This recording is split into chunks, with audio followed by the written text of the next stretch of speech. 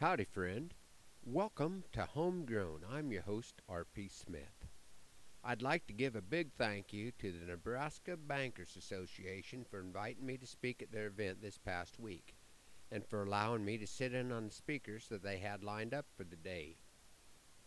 I'm reading through the book of Daniel right now, and I found it interesting to listen to some modern-day prophets. I don't think that God has given these folks the ability to read the writing on the wall or interpret dreams of kings, but He has gifted us all in different ways, and some of these speakers certainly have a knack for analyzing what is going on in the world. Our God can and often does confuse the wisdom of men, so I don't think I'll drop my Bible study time to allocate that part of my day for study of the newsletters these speakers were offering. But because of what some of the speakers shared, I may not save quite as many replacement heifers this coming year. We'll be spending Labor Day at the State Fair sitting in on the finals of the 4-H speech contest. Our daughter Hannah was one of the winners of that contest last year, which qualified her to be the MC for this year's competition. I'll get to treat Beth to some of that fabulous fair food for her birthday. On Friday, September 11th, I'll be speaking at the Prairie Museum in Holdridge. The program will start at 7:30, and I sure hope that a bunch of you homegrown listeners can join us at the museum. As I think about doing a program on the 14th anniversary of the attacks on our country, I consider how much our country has changed in the last 14 years. We don't seem to be pulling together as a country, and I'm praying that the Lord gives us the opportunity to select leaders for our country that will look to Him for wisdom, because things certainly go the wrong way in a hurry when we have leaders that do not. This morning I'd like to revisit the poem that I wrote on September 11th, 2001, that I call One Nation. Would I have ever noticed, if I had not known, the absence of the trails where the big jet planes had flown? As I looked toward the heavens for a cloud that might bring rain, would I have seen what wasn't there and asked you to explain?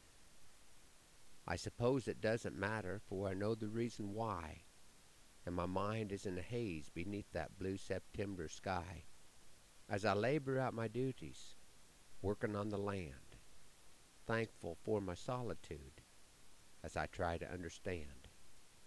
Dust drifts across our nation from broken hearts and burning dreams. I did not smell the smoke. I did not hear the deafening screams. I felt only numbness as I watched the tragic scene unfold before my eyes on the television screen. To hate is my first impulse, to blow someone away, to make them feel a nation's wrath, and then I bow my head to pray. As the walls come tumbling down, crushing all that is within, I know hate is not the right place for the healing to begin. My country has been struck. It is not a fatal blow. Hope will rise up from the rubble, and the cowards soon will know that our spirit has not been crushed, for that would let them win. And we are in America, and we will rise again. Satan has torn the goalpost down. He has not won the game. The cowboy's ride is not completed, as devil's advocates will claim. What they hate most about us is what has made us great, and we will come together to bear the burden of the weight. It will not be fists raised in anger, claiming God is on our side, but humbly seeking Him in prayer to guide us on our ride. We will ask it from our knees, then we will say it, standing tall. We are one nation, under God, with liberty and justice for all. Thanks for riding along on Homegrown this morning. Hoping to see you at the museum in Holdridge. Hoping that the Lord blesses you real good today, that He's raining on your place, and that our happy trails cross again soon.